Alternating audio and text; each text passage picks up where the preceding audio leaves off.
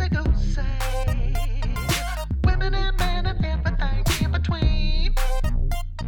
But these two ladies are breaking down all things juicy.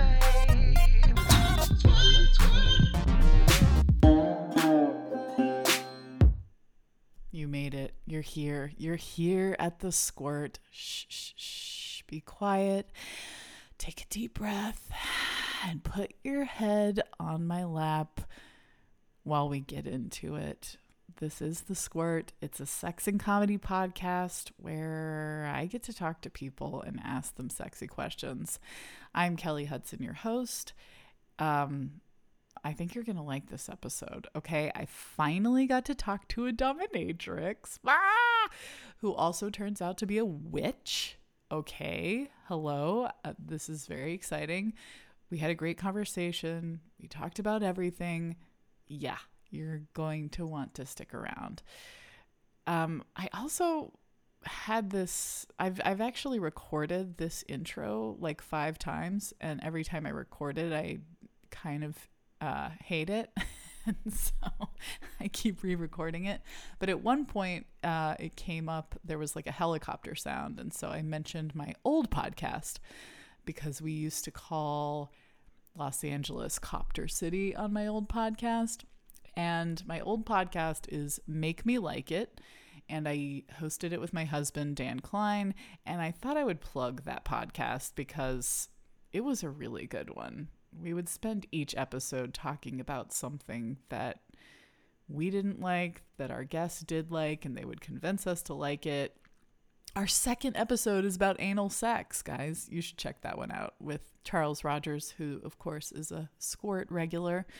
So check that one out. And I also figured it was high time I plug my husband's podcast. That's right. My husband has a podcast. It is called Bible Brothers. Isn't that funny? But I have a sex podcast and my husband has a Bible podcast. He and his friend Robert read the entire Bible and dissect it and laugh at it. And I have thoroughly enjoyed it because, wow, the Bible is fucked up. Totally fucked up. Oh my God. They talk about circumcision all the time. They talk about masturbation.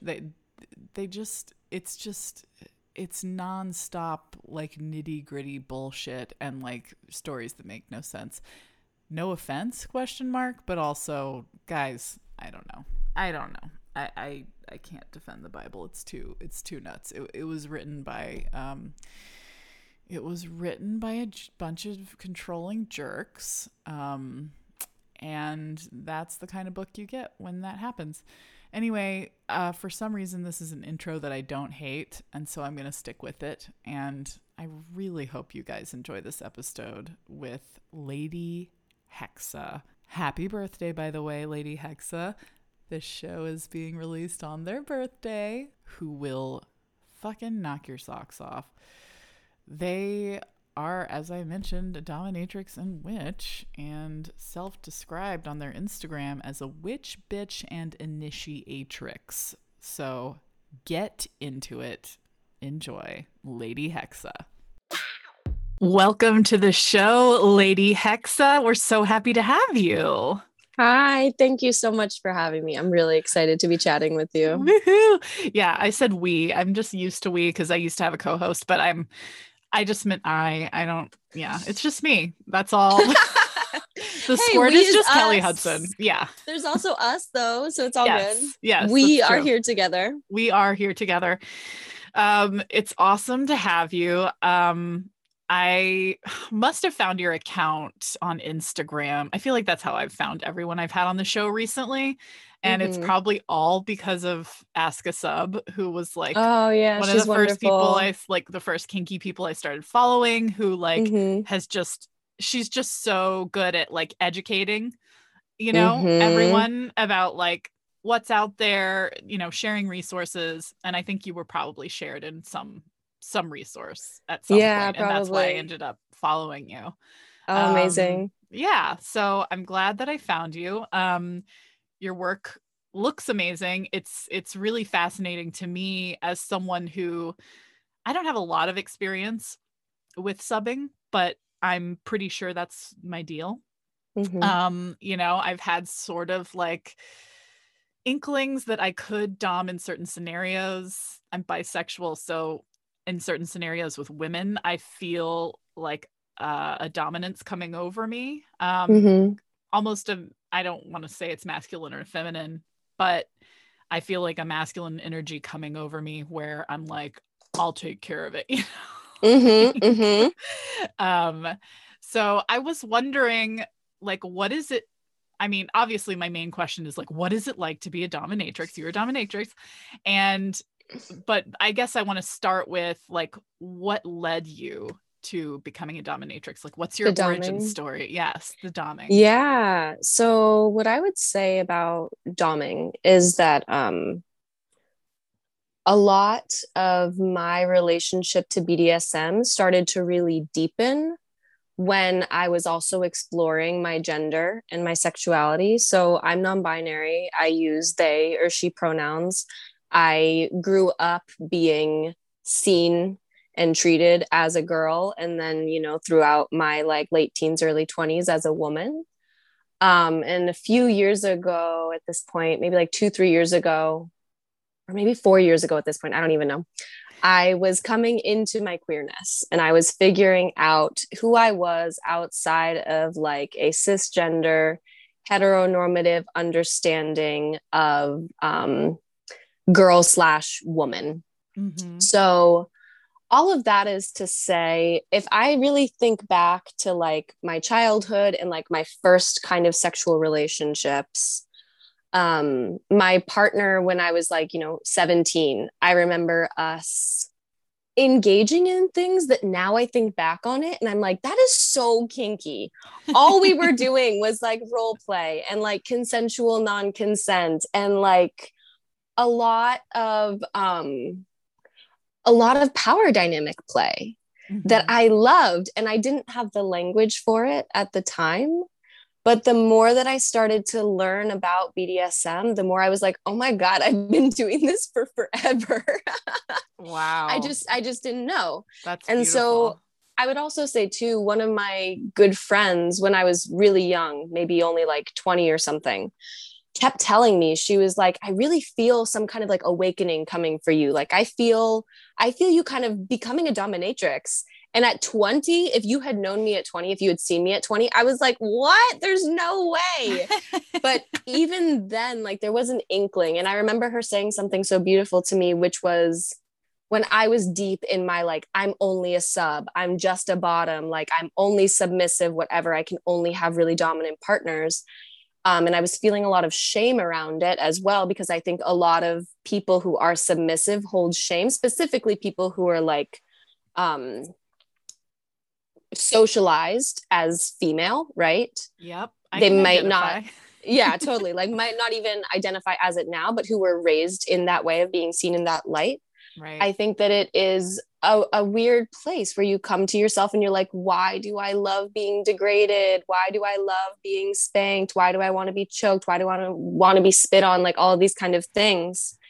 And so I had a lot of shame about it. And my friend basically said to me, you know, I've been reading a lot about BDSM, and something that I have come to understand recently is that actually in the power dynamic, the person that has so much of the power is actually the sub. Like it's very counterintuitive, right? Because the way in which BDSM is shown is that the dom is like big, bad, powerful, and the sub just like does whatever they Helpless. say. Right. And so obviously we see those depictions of BDSM, but we don't see what goes on right before that scene occurs, right? Of like sitting down as people, just having like a beautiful conversation of negotiations, of limits, boundaries, interests, you know, safe words, all of the kind of things that make BDSM play safe, consensual, loving, caring, supportive, deeply healing. Mm-hmm. So, in that respect, the more that I started to actually educate myself,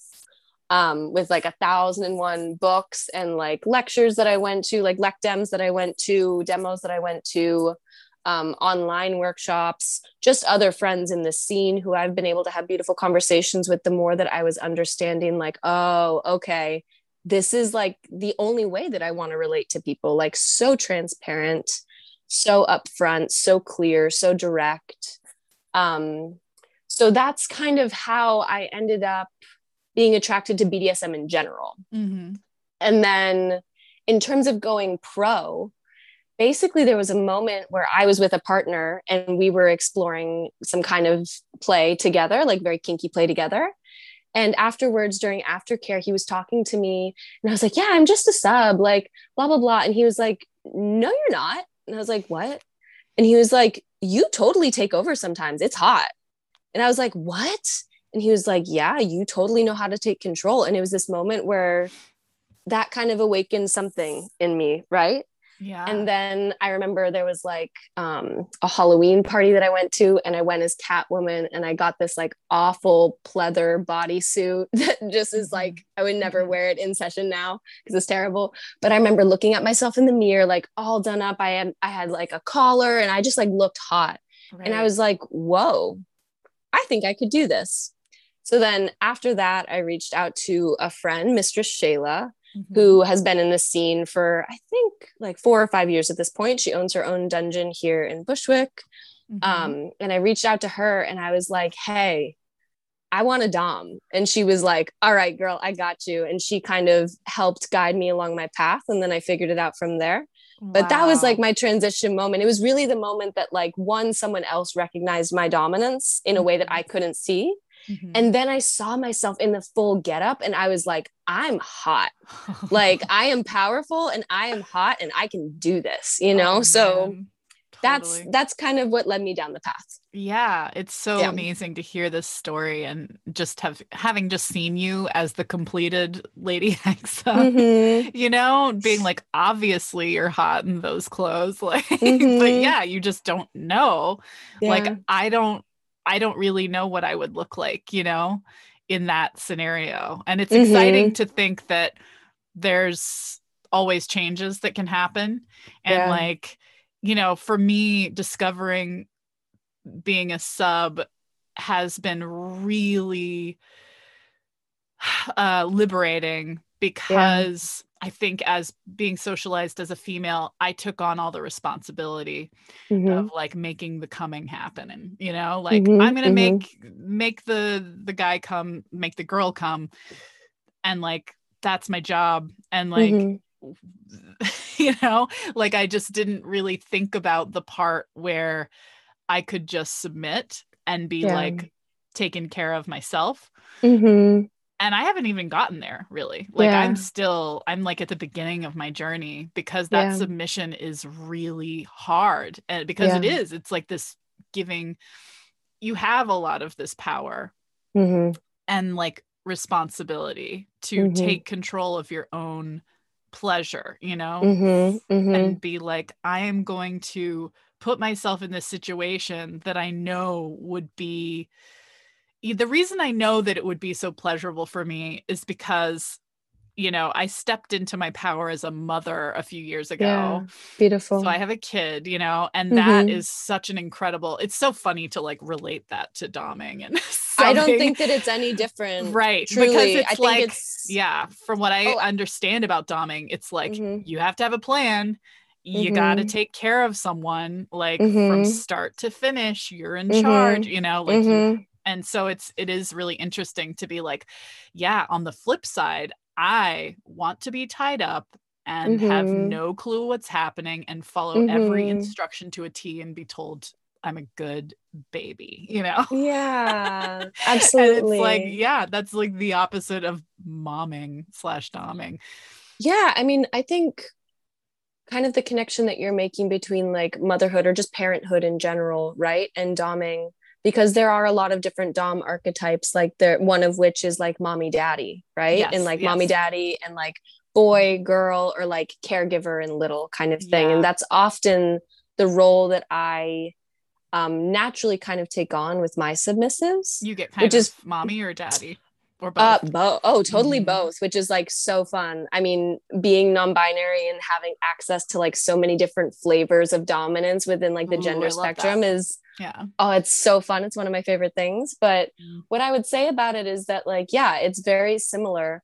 All of sex work is care work in a way, right? Like we have these people who are coming to us with like so much vulnerability. Like when I think about sex is one of those kind of what's it called, initiation points, right? Mm-hmm. Birth, sex, death. Right. We all go through them, right? Right. So in that sense, I think that there's such a correlation with like the involvement of sex work and motherhood in or parenthood in this way, because you really are caring for someone deeply. You're seeing such a fragile, potentially insecure part of them. Like when I think specifically about doming, Mm-hmm. clients come to me with subs come to me with so much shame, right? Yeah. So much fear, so much Yeah. guilt. Not all of them, right? Like I have plenty of subs who have like totally unlearned any of the shame that they felt over things that they have no reason to feel shame over. Right. But they come to me with like, hi mistress, I've never tried this thing. It's all I've wanted to do for my entire life, like since I can remember, like as a kid. Yeah. You know, like that's truly such a profound responsibility. And You're like genuinely Disney for World me, for them. no, literally like kinky Always wanted to go playground, to right? fucking Disney World and you didn't Yeah, take me there. Thank you. exactly. And it's just kind of one of those things that I just don't take it lightly, because I do think that it's such an honor to be able to guide someone through all of that. Like it's not easy stuff. It's really Right. not. It's so much more it's so much more than just the kink itself, right? Like it's like the layers and layers and layers and years and decades and potentially, you know, centuries worth of their spirit, like not feeling safe enough to explore something that is not harming anyone. It's happening between consenting adults. Right. Everyone is checking in. Like there's so many safety nets involved, right? And so I think that it genuinely is, I stand by it. Like it really is care work in a lot of ways, right? Yeah, it's spiritual, it's psychological. I just, I'm still peeling away the like layers of psychological issues behind, you know, my desires sexually and I don't, it's really cool to discover that it can be therapy, you know? Especially after, you know, a lot of women I know have past of sexual assault, which I have too. And it's a cool part of the journey to be like taking control over the submission, because, you know, in real life, I feel like this discussion has been had a million times, but whatever. No, I think that it's always a helpful one to it's such a cool thing to unpack and be like, okay, I was in a position where I was completely helpless and had experienced such trauma, and I've had PTSD and, you know, come through the other side of that, a strong 38-year-old mom. And then I can make that choice to put myself in someone else's hands. And that feels like the most powerful decision of my life, you know? Yeah, absolutely. I mean, I would say, you know, in all transparency, I started off very much exploring submission, not really understanding it. And at this point, I identify, you know, professionally, I only dom, but in my personal life, I'm very much a switch. Wow, nice. Oh yeah, I'm very switchy. And so what I would say with my personal partners is that it's actually really challenging, but deeply healing for me to step into the submissive role, right? Like I'm always doming people. I'm always topping people. I'm always in that powerful caretaker role. And so in my personal life, I often, especially when I'm like first with a new partner, or if I've been doming a lot, right? It's a really challenging transition for me to make into this submissive role where I'm just trusting, because my brain is always going. And so for me, submission is deeply challenging and deeply healing. It requires so much trust. Both of my partner, but like of myself, of like, can I actually just let myself be guided right now? Can I surrender? Can I deepen into the safety and the support that I'm being offered right now by a partner?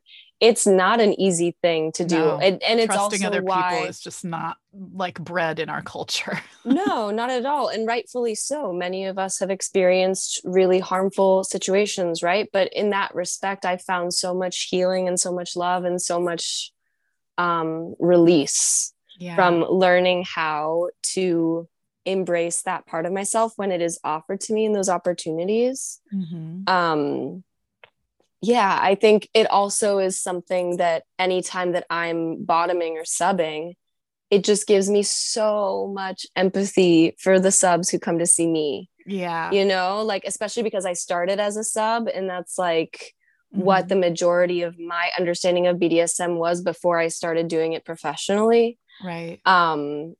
Yeah, I do think that it's really important for people to understand both sides, even if you don't necessarily identify as a sub, just to like have an understanding of how vulnerable it is, right? Yeah. And like that you are carrying so much responsibility in that moment. Again, it's just such a gift. Like subbing is such a gift and doming is such a gift. And I love that I get to explore both of them in very different ways, right? Yeah. I guess I've sort of learned the answer to this question, but I guess I'm just like wondering what it's like. What is it like to be a dominatrix, to like command a situation like that, and like have someone at your mercy, quote unquote. I'm making it sound like a little tense, but like, or like someone's going to get hurt or something, but totally, because that's how society paints it, of course. Yeah. I think of someone's heel on someone's throat, or like someone being like denied air, or you just imagine so many things. Of course, I understand it a lot better now, but I guess I'm just curious, like, what is it like, say with like a new client or something? Well, there's a lot of layers to that question. I know, so it might be a long, very, very broad. I'm sorry. No, it's good. It's good. Yeah. So, I mean, first and foremost, before I get to like the fun stuff of my job, I'd like to talk about like the reality of it first. So lots of first homework, and foremost, I think a lot of people don't understand that, the choice to become a sex worker in general is one that's like so specific to each individual person. Totally. Right. So like there's that layer to it. I understand that doming for a long time has potentially been seen as like separate from sex work, but I very much identify as a sex worker. Right. I've been involved in various different aspects of the sex industry at this point. That is like first and foremost what I would consider myself, a sex worker before a dom. Right. And I say that in solidarity with all other sex workers that I organize with, who are part of my community, who I will fight for. Right. So that's the first thing, is that understanding that doming at the end of the day is sex work. Yes. The next thing that I would say is that a lot of what my job entails is not even being in session. A lot of it is like my marketing, right? Because I'm independent. A large portion of it is my education, like continuously staying up to date, checking in with my friends, asking them. We do like with my group of friends that I'm really close with, we have a lot of really beautiful horizontal like learning models of like, we just all skill share all the time. And we're constantly asking one another, like, what is the safest way to do this? What is like the sexiest way to do this? What have you tried in sessions that totally didn't work? And why do you think that? Whatever. Staying up to date with like doms that I really look up to and the resources that they're providing. Those are so wonderful as well. The pandemic, of course, has been difficult because we can't do any kind of like in-person teaching so much. Yeah. Like LecDems and demos and all that kind of stuff. So in that respect, that's one layer to it, right? All of the admin stuff that I'm doing and all of my own continued self-education. Yeah. Another part of it is just like my correspondence with my subs, like people that hit me up, who see my ad, who see me on social media, who email me. Wow, if people saw the kind of emails that I get on a daily basis, that we all get on a daily basis, I mean, it's just absurd. Yeah. So a lot of it is trying to filter out time wasters, people who are actually serious. Getting a person into the room is like 90% of the job. Wow. Yeah. I bet. And then all of that is to say, once you like finally get them into session, it's awesome. I mean, first and foremost, like let's say like the first time I'm seeing a client, right? I have to screen them. I have to feel safe. I have to understand like what my boundaries are going to be beforehand based on like their intake form that they've sent me, based on our correspondences, any questions that they've asked me over like an intake phone call or something like that. Mm-hmm. So it's like the planning of the scene, right? Mm-hmm. But generally speaking, I will plan scenes out based on like what a sub is interested in exploring. But I also am the type of person where I'm like, I have no idea if they walk into the room, I might feel a totally different energy with them. Wow. So Like they there's room might, for improv there.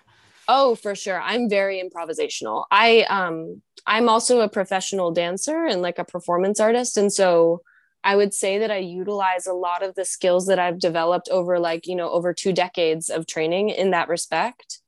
100% bring in like my improvisational skill set into the dungeon, right? Wow. So So it's like it's truly like an artistic creative flow when yeah, you're doming. definitely. Yeah. And I would say for me, like I am a witch. That's something that I feel, Whoa. yeah, I love it. my spiritual practice is a huge part of both my artistic practice and my doming practice. And that's something that feels super improvisational to me, right? Like Yeah. my spiritual practice is entirely improvisational.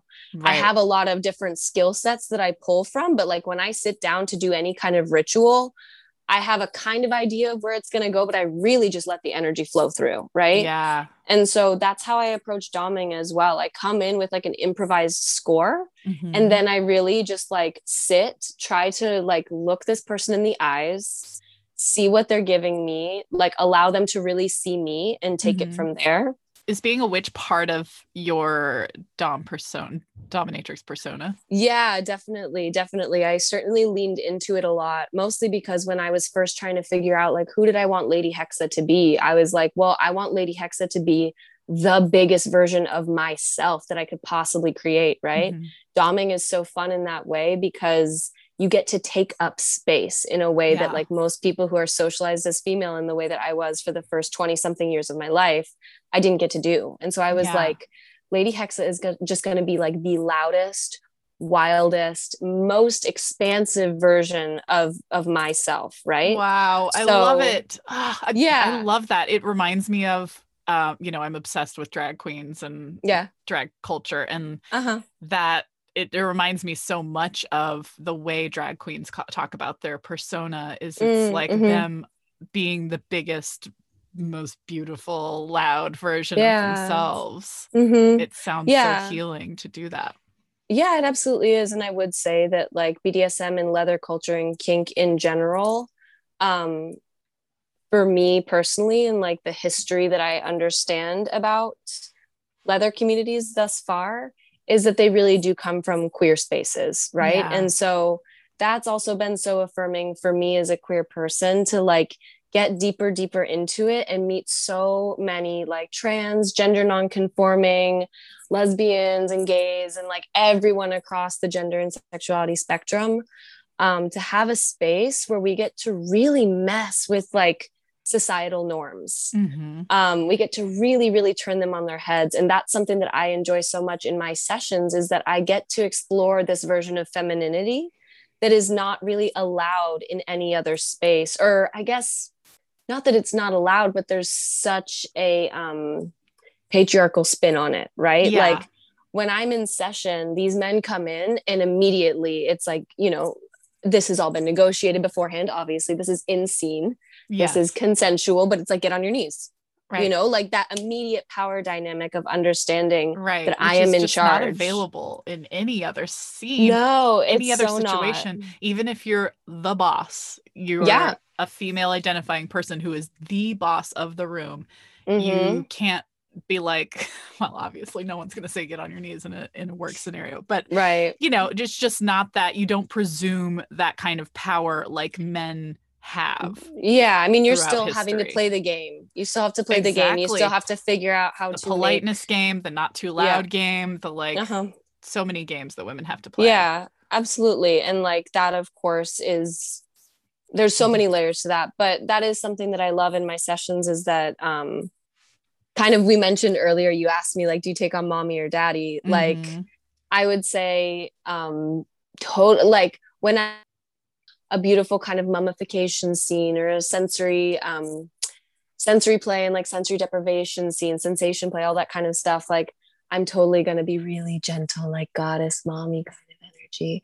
But if Right. I'm doing like an impact scene or like, you know, a pegging scene or something that's like more gritty, I guess, I totally start like turning into like this daddy persona that is Wow. like, oh, it's just so fun. It's really so fun. Yeah. Um, That's and so interesting. yeah, I think too, it's like also having these men who enjoy seeing that side of me Mm-hmm. and who are excited by it and like super turned on by it and whatever really helps me release the idea that like, oh, I'm only hot or attractive if I'm like performing womanhood. Yeah, Like there's a different totally. energy that I can bring to the table that like they're loving the taste of, you know? Yeah, yeah, that's so interesting.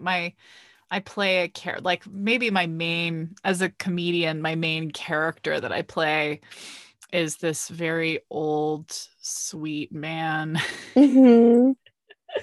who is like such a huge part of me. Like I feel like so much of my inner insecurity with women, Mm-hmm. like unsureness of myself. It's so rooted in this guy, and also this understanding of men and, you know, the plight of being a man, which I know is laughable to some people, but it can be a horrifying reality to be a man in this Absolutely. society. Yeah, Um, absolutely. and it's just, it is, I love that feeling too. I haven't gotten to play with this character in any sort of sexual scenario. And Mm. I know exactly how he would act though, Mm-hmm. and how shy he would be, and how unassuming he Mm. would be, and how scared he would Mm-hmm. be, and how, you know, who knows if he would actually be able to engage, and, but it's just so sweet to see who responds to that character in a positive Mm-hmm. way. Mm-hmm. The very first time I put on that costume, I was hanging out backstage at my show, and a good friend of mine was waiting for the bathroom, a male friend of mine, and Mm-hmm. he made quick eye contact with me and then looked away. And then he looked back and he was like, "What the fuck are you looking at?" And he totally, like, he thought I was that person. And I got to Mm-hmm. see this side of him. I was like, Mm. "Whoa, you felt threatened by like a weird old man right then." And I've Mm-hmm. never felt that. I was 20 years old at the time. So I was like, Wow. I'm a 20-year-old woman, just like dipping her toe into what it is to be a male. Mm-hmm. And that was so interesting to feel Mm. that like Mm-hmm. defensive fear, a Yeah, new, a definitely. totally different version of defensive fear than I've ever felt. Yeah. So that's a bit of a tangent, but I just love that feeling of being in these characters and seeing the dynamics that come out. Um, Mm-hmm. and Totally that's different. interesting that you come from a performance background as a dancer Mm-hmm. for the most part. Mm-hmm. Mm-hmm. That's interesting. So the name Lady Hexa makes more sense now that I know you're a Mm. witch. Is that kind of where Yeah. the name came from? A little bit, yeah. So my middle name, the origin of my middle name Mm-hmm. is the goddess Hecate, Mm. and she is the Greek goddess of witchcraft, necromancy, liminal spaces, key holders, all of that kind of stuff. Wow. I'm also a medium, and so that she's very much kind of who I look to in my spiritual practice, because she exists in this kind of gray area between worlds, and that's kind of how I live my life, like between worlds, because spirits are always just kind of popping in and saying hi and asking me Wow. questions and asking me to help them and blah blah blah. So fascinating. So yeah, so first and foremost, like Hecate, right? Mm-hmm. And then I part of my ancestral lineage is German, also Celtic, but as like my spiritual practice, I very much try to ground myself within like German folk magic and then Celtic Mm. folk magic as well. And so Hexe Hmm. is the German word for witch. And so I took Wow.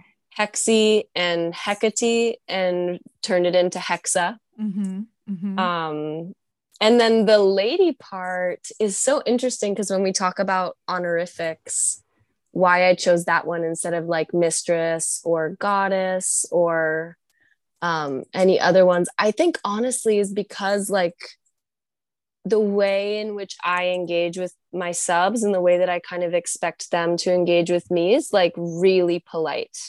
You Right. know, like when I talk to them, I'm like, Lady. hello. Yeah, very much lady. Like when they first walk in, you know, the protocol that I have is like once we've gone through negotiations and we've figured out what we're going to do in the scene and blah, blah, blah. The way that I always start a scene is the same of like, okay, you're going to get undressed. You're going to fold all of your clothes nice and neat. You're going to place them in the corner. You're going to put your shoes over there. Like you're going to take up as little space as possible in I my love room. this. And then you're going to go kneel in the corner in position one and you're going to wait for me to give you permission to look at me. And so it's very much like I will every time. This is so funny. Subs will always, when I tell them like get undressed, fold your clothes nice and neat, that's like always the language I use. And these men just rumple their stuff up and like throw them in the corner. And immediately I just say, I said to fold. You know, like I say it so gently. I don't yell at them because I'm not a yeller for the most Right. part. But Patient. I just say it so gently. I just say, I told you to fold those nice and neat. Is that nice and neat? And they're like, no, no, I'm so sorry. And I'm like, yeah, okay, so figure it out. Um, so in that respect, I do feel as though like the lady honorific kind of goes into my style for sure. I'm very proper at Mhm. first, I definitely. I love the word honorific, something Mm-hmm. a word I'd never used in my life until talking Mm-hmm. about Dom subculture because there's so Yeah. many like specified pronouns and capitalizations, especially with Yeah. doming remotely. Um, Totally. you have to remember to use the uppercase and all that. Uh-huh. Yeah, Uh-huh. Yeah, or definitely. I get in think, trouble. yeah, I think too for me, like I'm a little bit loose at times with like what honorific I expect. And I know that that's not always how it is supposed to go. Yeah. But for me personally, like the ones that I am comfortable with in session are, of course, lady or like my lady or just my full Mhm. name, right? Like Lady Hexa. I love that. But Yes. I also love mistress as well. I love goddess, especially if we're doing like a really witchy scene. Like I totally embody the goddess in that way. And so I would love for my subs to call me goddess, right? And Right. then also totally fine if subs want to call me mommy, if that's like the scene that we're in, if they want to Yeah. call me daddy, if that's the scene that we're in. I'm very much a shapeshifter and I like being able to try on so many different flavors of dominance. And so I actually had a sub last night who asked me what I preferred. And I was like, honestly, like let's see what the energy is and I'll tell you, you know. Right. Right. I know that that is not the classical way of going about it, but that's more what works for me. Yeah. I Yeah. love that. I love that. Yeah. And kind of everybody, it seems like everybody develops their own vibe. And to some people, it's more fun to be, picky with that. But then, Totally. yeah, if it's not fun, then who cares? Yeah, and I know that for some people like that's a really clear part of their protocol, right? Of Right. like you address me as the incorrect honorific. You know, and Hmm. I totally respect like the rigidity of that. If like you Yeah. only like to be called mistress or if you only like to be called goddess, like totally, absolutely. For Right. me, I'm real fluid, you know? I'm Yeah, fluid in like pretty much totally. everything in my life and so that also applies to my dominant practice. Right. Can I ask more about mediumship? Do you feel Mhm. comfortable talking about that? Okay. Oh, Yeah. totally. I'm just curious about if that is another profession of yours, if you've pursued that Mhm. professionally. I'm just curious about that because, I have friends that have dabbled in mediumship and just Mhm. sort of taken a course or tried Mhm. to sort of hone it better. Mhm.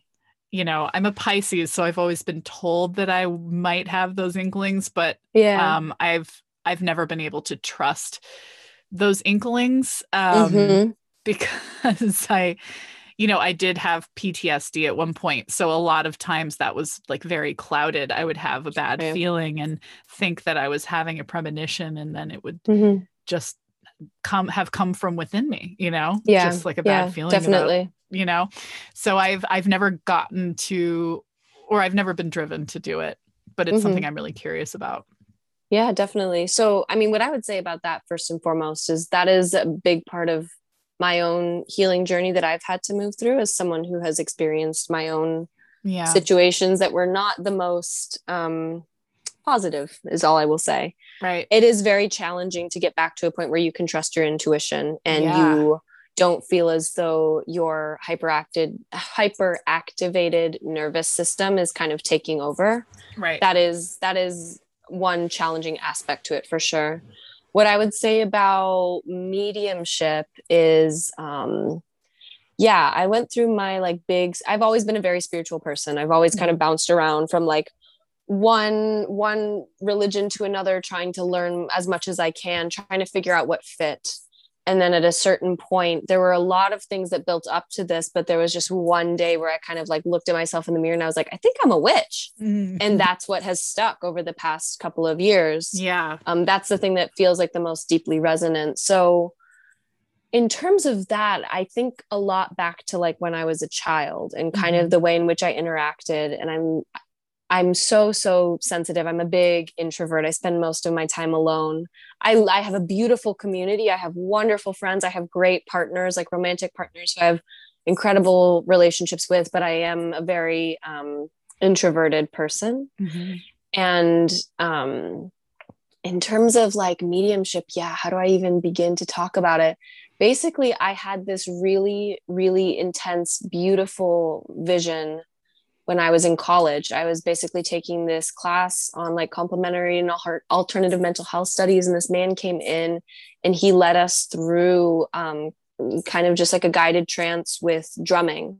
And I went somewhere else. Like I can't even get into the details of this experience, but like it felt like I was having a psychedelic trip and I was entirely sober, just sitting in a class at like, 1 p.m. on a Wednesday kind of thing. And that really opened up a lot for me. That's when I started getting really intense visions. And then after the visions, or I guess along with the visions also came kind of like the auditory information as well.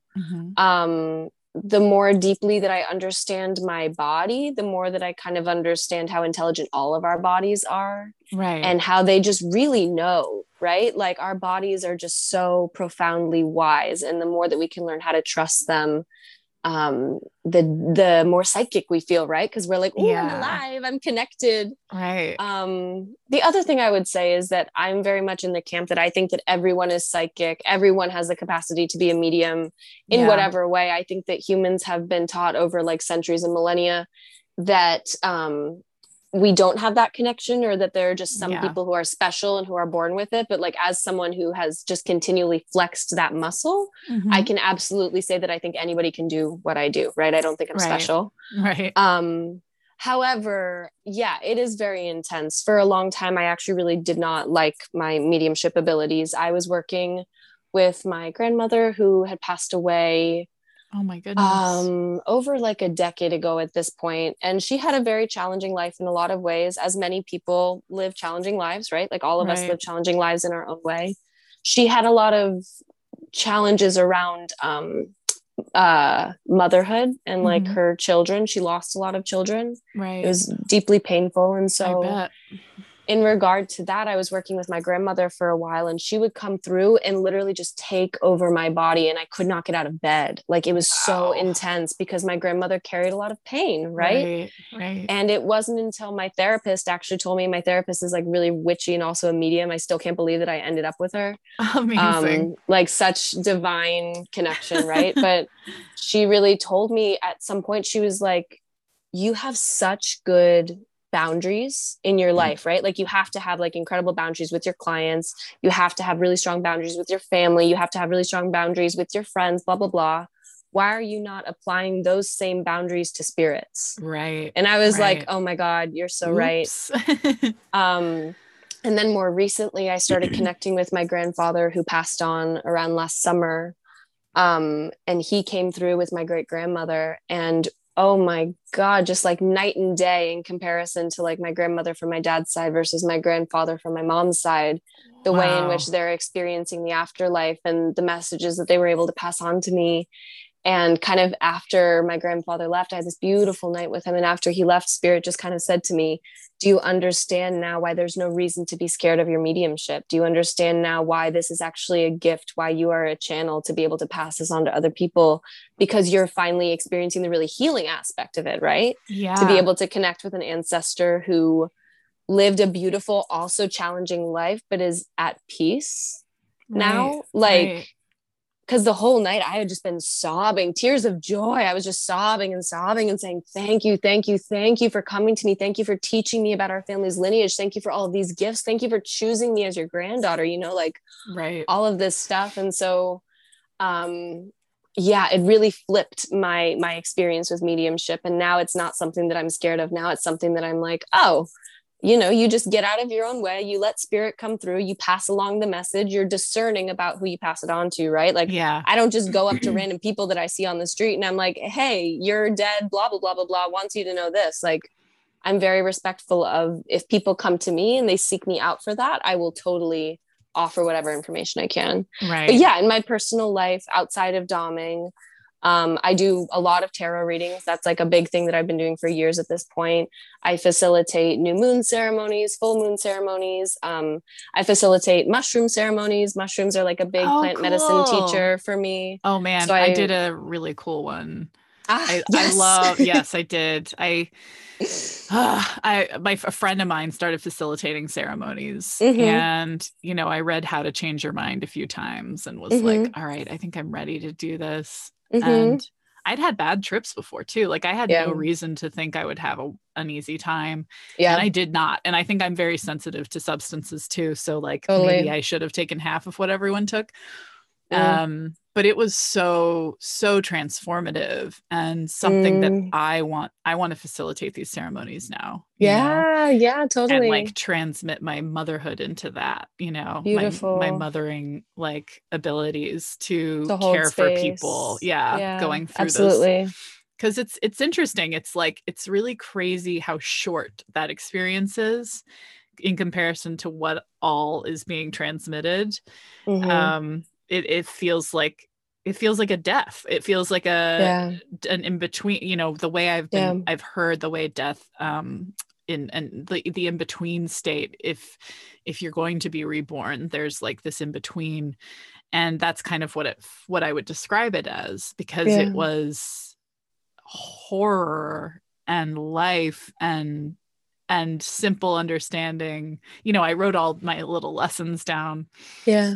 these very interesting lessons that were just sort of Mm-hmm. like, oh my God, you poor thing, you thought that like the way you looked mattered, and you Yeah. thought that borders were real. You Yeah. thought that people that looked different than you were different in any way, like Mm-hmm.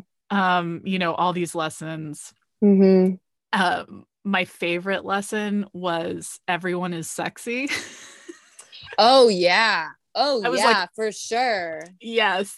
I was like, wow, it's so true. Like, look at Yep. everybody. Wow, and Yep. I love holding on to those little knowledges and like Yeah. feeling them with me and pulling them Yeah. back in. The biggest lesson for me was basically this too shall pass, but it was like Yeah. it was this understanding of the way ebb and flow and waves work, that there's a Mm-hmm. constant ebb and flowing, and that's the nature of all things. Yeah. That Absolutely. there's a constriction and an expansion. And Mm-hmm. that was so valuable, to be like, this will end, and then the next thing will end, and then the next, they Mm-hmm. just Mm-hmm. keep changing and It just changing and keeps changing. going. Yeah. Yeah. Which was how I would describe like my experience giving birth to my child. Mm. I think I've talked about this before on the podcast, but it was just so beautiful how within a minute the contraction would happen. Like you would Uh-huh. go up the ladder of 30 seconds and down the ladder of 30 seconds, and that's what made it doable, and Yeah. that's what makes life doable. Absolutely. You're going up the ladder and it's fucking awful. And like, just know, you're coming back down the ladder, Yeah. and for some people, they might die before they come back down the ladder, but that's coming back down the ladder. Yeah, absolutely. Absolutely. Yeah. So that was a fun tangent, but no, I mean, I love talking about like plant medicines and psychedelics because they really have changed my life in a lot of ways. And I love hearing about this kind of stuff. So a welcome tangent. Okay, for good. Sure. Yeah. Something just occurred to me too. I've talked about on this podcast a lot about like what the meaning of sex is, because it's such an interesting, elusive thing. We were taught one thing. I was like, sure, my whole life that it was penis and vagina. Yeah. Which is laughable now. It's sad and funny to think that that's what I thought it was, and that's what the understanding for most people is, and that virginity has meaning. Virginity has zero meaning. And I there was this quote that I wrote down from I've been reading what is it called? Oh, The Ethical Slut. Oh yeah. Which has been really amazingly valuable. She says at one point, they say, sex is a journey into an extraordinary state of consciousness. And that's like basically the definition. And it's like, wow, it just was coming to me while you were talking about all the different kinds of work that you do, and how going into extraordinary states of consciousness were like different parts of your work. Absolutely. I mean, I think that that's something so fascinating about BDSM is that both as when I'm subbing, like in my personal life, or when I'm topping and doming in my professional life, you are able to access those altered states of consciousness, which is like what I'm all about, like in any way, if it's through meditation, if it's through ritual, if it's through plant medicine, but also through kinky play. And I think for a long time in my like late teens, early 20s, sex was always interwoven with like alcohol and with cocaine and with party culture. And I just genuinely did not feel embodied in those connections. And so when people ask me, like when my friends who are not involved with kink ask me like, oh, when you're doing kinky play, like, are you drunk? And I'm like, no, I'm already in an altered state of consciousness. What do you mean? There's no way. Like, no shade to anyone who does choose to potentially involve some substances. Like sometimes I'll include weed if I like in my personal life, never really with clients. But yeah, I think very much it's kind of one of those things where the altered state of consciousness, I don't know. That's what I love so much about kink, is that it really does get you to that place. Like top space and subspace are just like, they're so different. Like subspace, I just feel like ooey gooey, so safe, so loved, so taken care of. Top space, I feel like I'm literally on top of the world. Like if I have a good session, I come out of it just being like, oh my God, I can do anything. And it's beautiful because it then also forces me to really check my ego and be like, calm down. You're still just like a little human being, relax. Like you got a taste of like that power.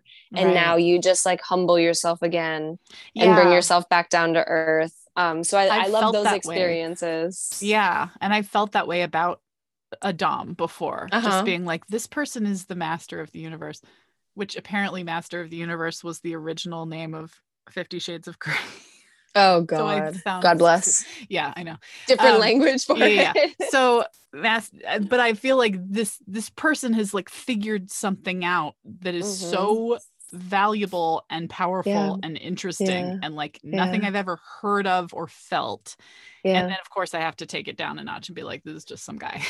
Totally. No, totally. And I think that I honestly felt that way about DOMs when I was more so identifying as a sub. And I felt this like deep desire to be like, please choose me as your sub, whatever. And then it got to a certain point where I was like, wait, like I get to choose you as my dom. Like you have to meet my standards. You have to be able to engage with me outside of like a dungeon space or a bedroom space. Like you have to be able to really see me, really value me, really respect me. Like this, there's so much more to this than just like the sexual aspect of it, right? Like Yeah. I'm trusting you to really look at me and to really see me. Yeah. And yeah, in that respect, I do think that it's so important to empower subs to understand that like they have so much agency Yeah. in kinky play, right? Yeah. And that yeah, they have to take responsibility for their own power, right? Right. Otherwise you can't give it away. Yeah. Yeah. Totally. Did you have like a pretty sex positive upbringing, or were you sort of in the typical American position of like Um sex I wouldn't say that it is was sex negative necessarily. Like my yeah. parents talked to me about it. They certainly weren't like super sex positive by any means. Right. I did go to like a performing arts middle school and high school. And so generally speaking, I was surrounded by like a lot of queer kids, a lot of weirdos, a lot of kids who I'm sure now are like very kinky. Right, right. And then in college, I'm trying to think. I didn't really start getting into like my exploration of sexuality until after college, because in college I was just dancing. Like that's like all I was doing was just dancing day in Yeah. and day out, whatever. But I will say that from a very young age, I understood that like sex was really powerful. Mm-hmm. Specifically like sexual energy. Like that's a big part of my like spiritual practice is sex magic. Yeah. And I remember even being a kid and just kind of being like, orgasms are really powerful. Like sexual connection is really powerful. Like there's something deeper here than just like two bodies coming together, right? Like Yeah. there's like cosmos are moving, right? Like Right. much there's so much beauty and there's so much healing and there's so much profound magic to be created either alone like in your own kind of like masturbation practice or like Mm-hmm. with partners, with groups of people, whatever. The energy is just so sacred. Yeah. And I know that not everyone feels that way about sex, and that is totally fine. That's just like my relationship to sex and what has made me feel the most safe and the most grounded and the most powerful. Like the deeper that I got involved with my sex magic practice, the more the world just literally started to like turn on its head. You know, I would ask for something, I would do a spell, I would finish it off with like a really intense orgasm. Literally within like a week, that thing came to me, you know? So in that Okay. respect, like, I saw this in an Instagram meme and did not realize it was real. yeah, absolutely. Someone said it was probably Ask a Sub. Of course, I'm using my orgasms and my like to make my spells happen. Yeah. I'm like, whoa. Oh, I yeah. mean, it makes sense now that you're like spelling it out for me and it's not in a Yeah. meme and I'm not like laughing at it, but Yeah. it totally makes sense. That's so Yeah. cool. Any big spell work that I do, Mm-hmm. I mean, I'll do like money magic, right? And I'll name a number that I want Mm-hmm. to make by the end of the month, by the end of 6 months, by the end of a year. I remember last year I did like a big money magic spell that involved a lot of sex magic. And I named a number that was way too high. I was like, there's no way that I'm going to be able to make that. And that was like by the end of the year. Come December, maybe like 2 weeks before the end of 2020, I, checked my bank account. I counted up all my cash. I looked at all my investments and I realized that I was like 2 or 3 thousand over what I had wanted to make. And I was like, Wow. whoa, okay, Whoops. yep, like this is powerful. Or like I have used sex magic to call in very specific partners, not like a specific person, but Right, like right, a right. specific type of relationship. I've Yeah. used sex magic to call that kind of a relationship in. I Mhm. mean, literally like overnight kind of deal. I've used sex magic to deepen into my doming practice and to Mhm. say like I want to be a more empowered, more loving, more thoughtful, more self-aware dom. And Yeah. then from then on, I felt like I could take up more space within my doming persona. So Yeah, I would That's love so for everyone beautiful. to get into sex magic. It's so Yeah, beautiful to like unlock that level of totally. yourself. It's really, really beautiful. Yes. Yeah. And I mean, I've heard a lot about manifestation in general, and I love this aspect of using the power of your orgasms like Hmm. as energy because they're such Yeah, it's intense just little balls of energy. energy.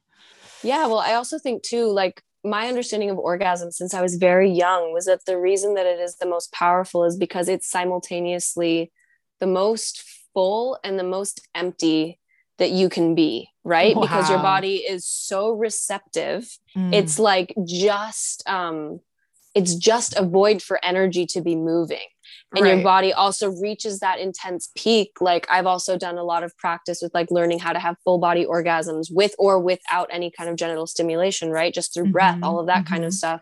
And Wow. getting your body to that state where it's truly the most receptive that it could be, it allows energy to move through you and to unblock a lot of the parts of yourself that are automatically holding you back from getting what you want. Like you Yes. really surrender yourself to like divine energy to just like, all right, I give up. Like you take the wheel for now. And the Hmm. energy is like, yeah, I got you. Thank you for trusting us. Right. Amazing. So it really is this space of like a birth of a new self, a death of an old self, this moment where you're just kind of existing in that liminal space of complete possibility. And you get to choose how you're going to direct that energy from there. It's really Right. beautiful. Wow. That's so Yeah. cool.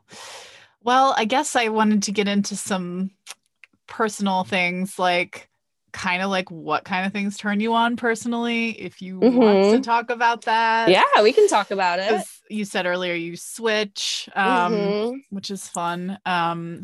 My friend calls that dolphin sex. Oh, that's so fun. I know. Which it just seems like it's just like play, like back and Yeah. forth, like Yeah, changing totally. power.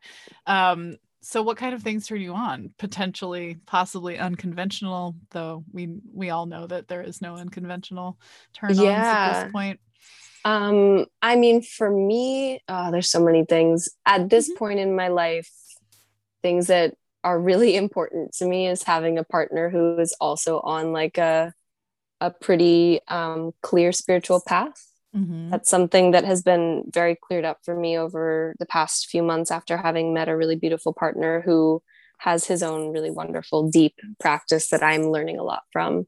And Ooh, so in huge that turn on. respect, huge turn on, and just in the sense that I feel as though my spiritual work and like such an integral part of my identity and the work that I do on this earth is not only like seen but like valued and respected, and Right. that he comes to me for guidance and that I come to him in the same way. Like there's that Yeah. reciprocity. Right. So that's like a huge turn on for me, is like, oh my god, we can like do spiritual work together. Are you kidding me? Yeah. Incredible.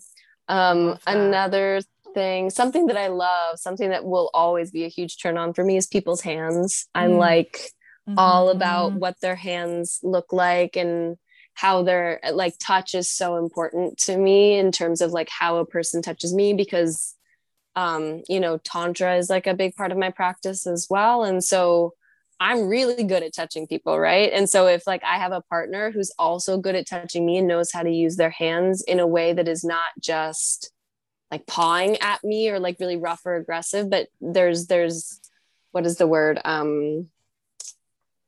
Like Their tactful use of their. tactful use of their hands, but also range. You got to have range. Yes, That's what I yes. meant. That's what I was going to Right. say. So Yeah. hands are beautiful and important to me.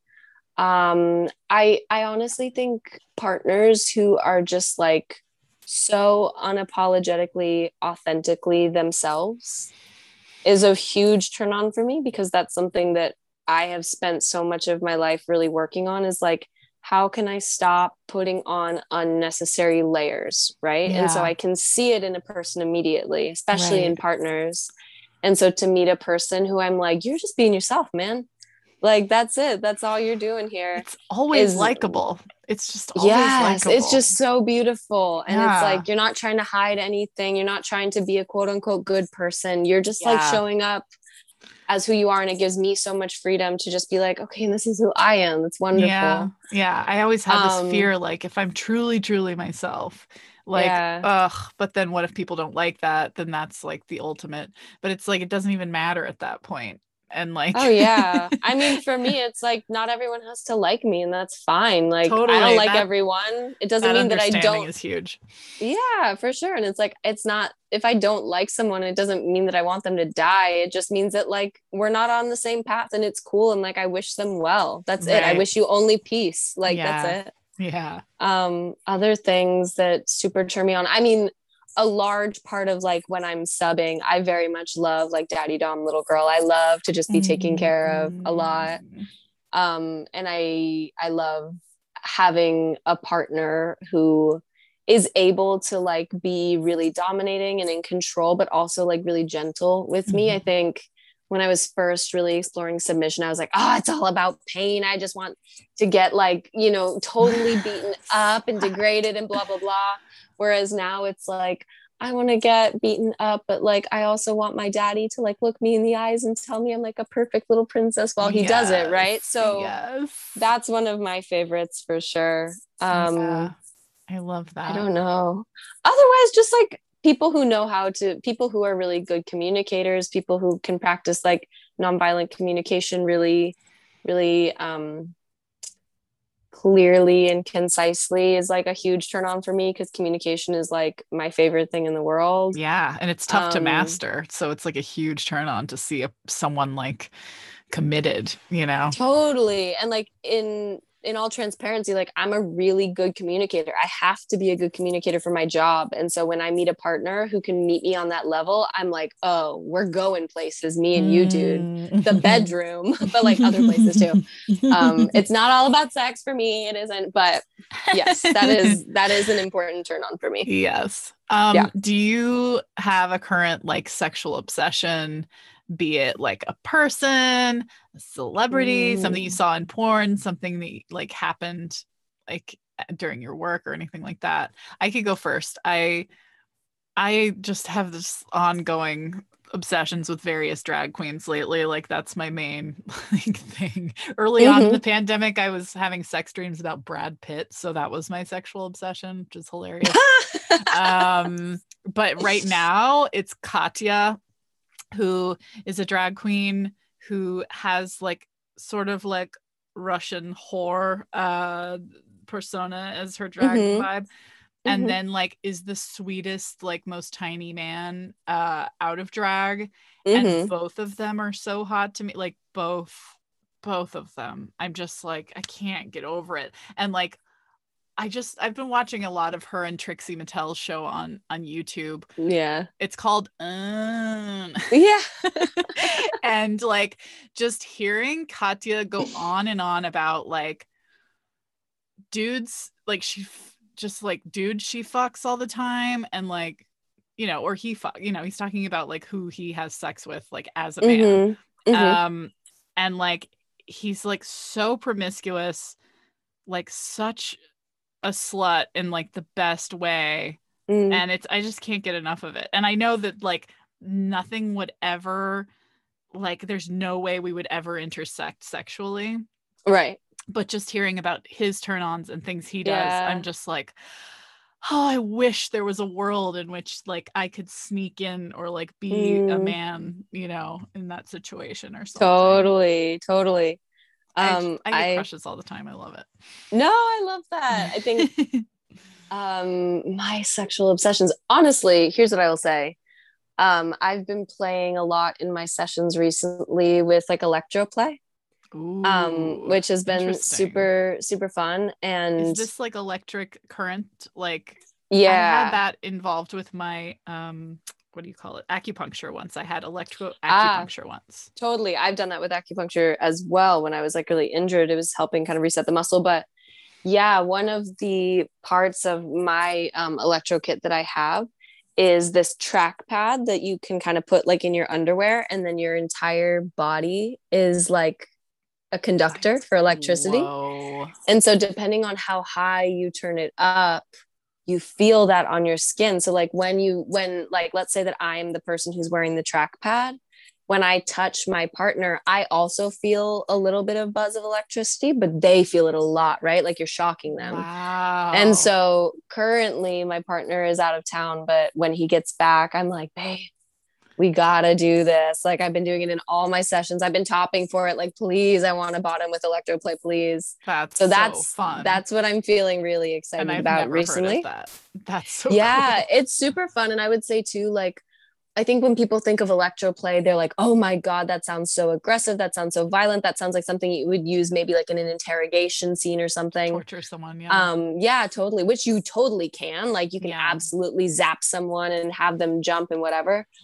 But there's also this like really beautiful sensual aspect to it that is more so what I enjoy with this specific partner, because we do a lot of tantric play together. Mm-hmm. And I'm like, oh my God, I could not even imagine what it would be like, because I already feel like my body is electricity when I'm with Yeah. him. And I'm like, oh my God, what's going to happen when we Added like on top. actually add electricity? That's So that's cool. really what I'm thinking about these days. That's cool. Yeah. When I did Yeah. the electroacupuncture, it was at a time where I was like debilitatingly like injured. I had sciatica and couldn't walk. And I was living in New York at the time, and like not being able to walk more than half a block, I was like, I'm gonna have to move home. Like my life is over. I went to this guy, he hooked me up, and like a whole side of my body was all just like going at once, you know, like Yeah. and it just started, like emotions started pouring out, like I was crying. Like he did one time, he did it all along here on my like shoulders and chest, and it opened up, and all this trauma of like hiding my breasts came out, like that happened in middle school. I had like so much consciousness of like, oh my God, I've been destroying my body by pulling all of these muscles in just to protect and hide, you know, like these like sexual objects, you know, that like, you know. So yes, electro, man, powerful shit. And it felt great. Like it was like not painful to me. I was just like, oh, just releasing a lot. Yeah. Well, really that's cool. something that's so beautiful about kink, right? Is that you get to explore these physical sensations that are not ones that you would experience in everyday life, that are truly so cathartic. Yeah. Like sometimes there's only so much that can happen within like a space of like talk therapy, right? Like sometimes you really have to go through like physical psychosomatic healing that is just like getting the shit beaten out of you, right? Totally. And it forces your body to move energy that's been stuck for a really long time. So it's very similar to like electroplay, or not electroplay, but like electric conduction during your acupuncture appointment, of just feeling all of that stuck energy release. Yes. It's so beautiful. It is. Yeah. I love how many different genres are crossing into each other now. Yeah. Like therapy and psychedelics, you know, therapy and all kinds of different like drugs and different ways of, I love it. Yeah. Well, I'm out of questions. That was amazing. It was so great to meet you. You totally have, has anyone ever told you you have like Grimes energy? No, never actually. That's hilarious. I love Grimes.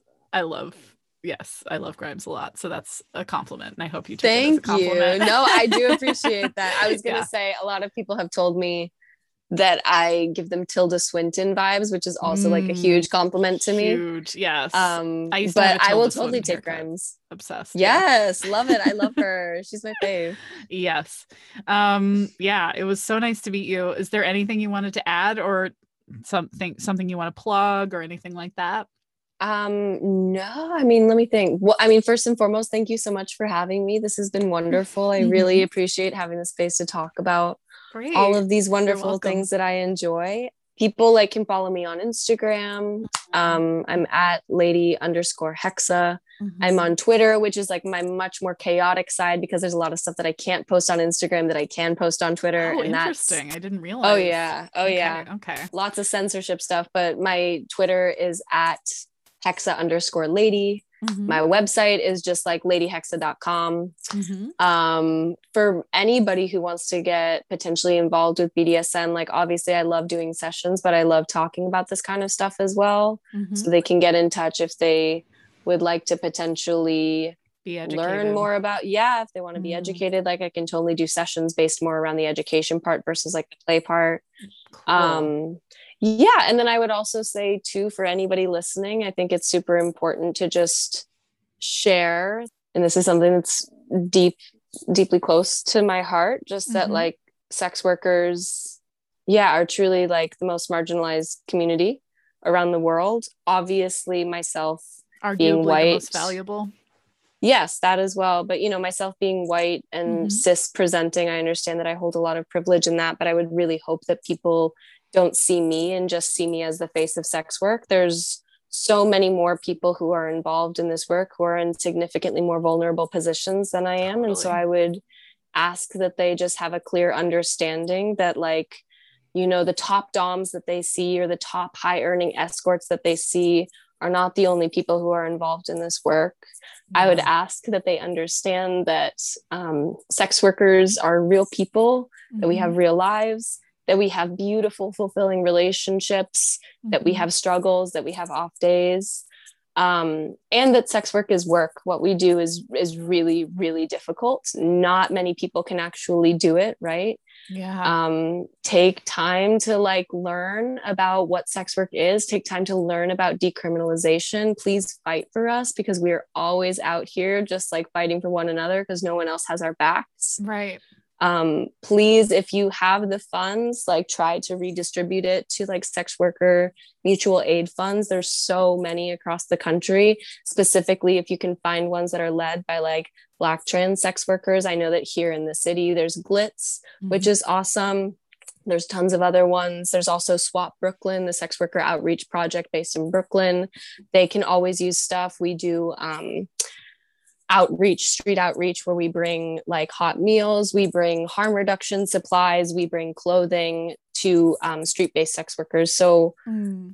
that's kind of the note that I would like to leave it Thank on, is you. just to remember that, like, yeah, we need as much support as we can get, and that the Mhm. best way that you can support our work besides booking sessions with us is to Mhm. really understand what we're doing, to understand how you can how your money can best support people who are in really vulnerable positions, Totally. and that it's really appreciated when you do take the time to Yeah. educate yourself and to redistribute. So that's important to me.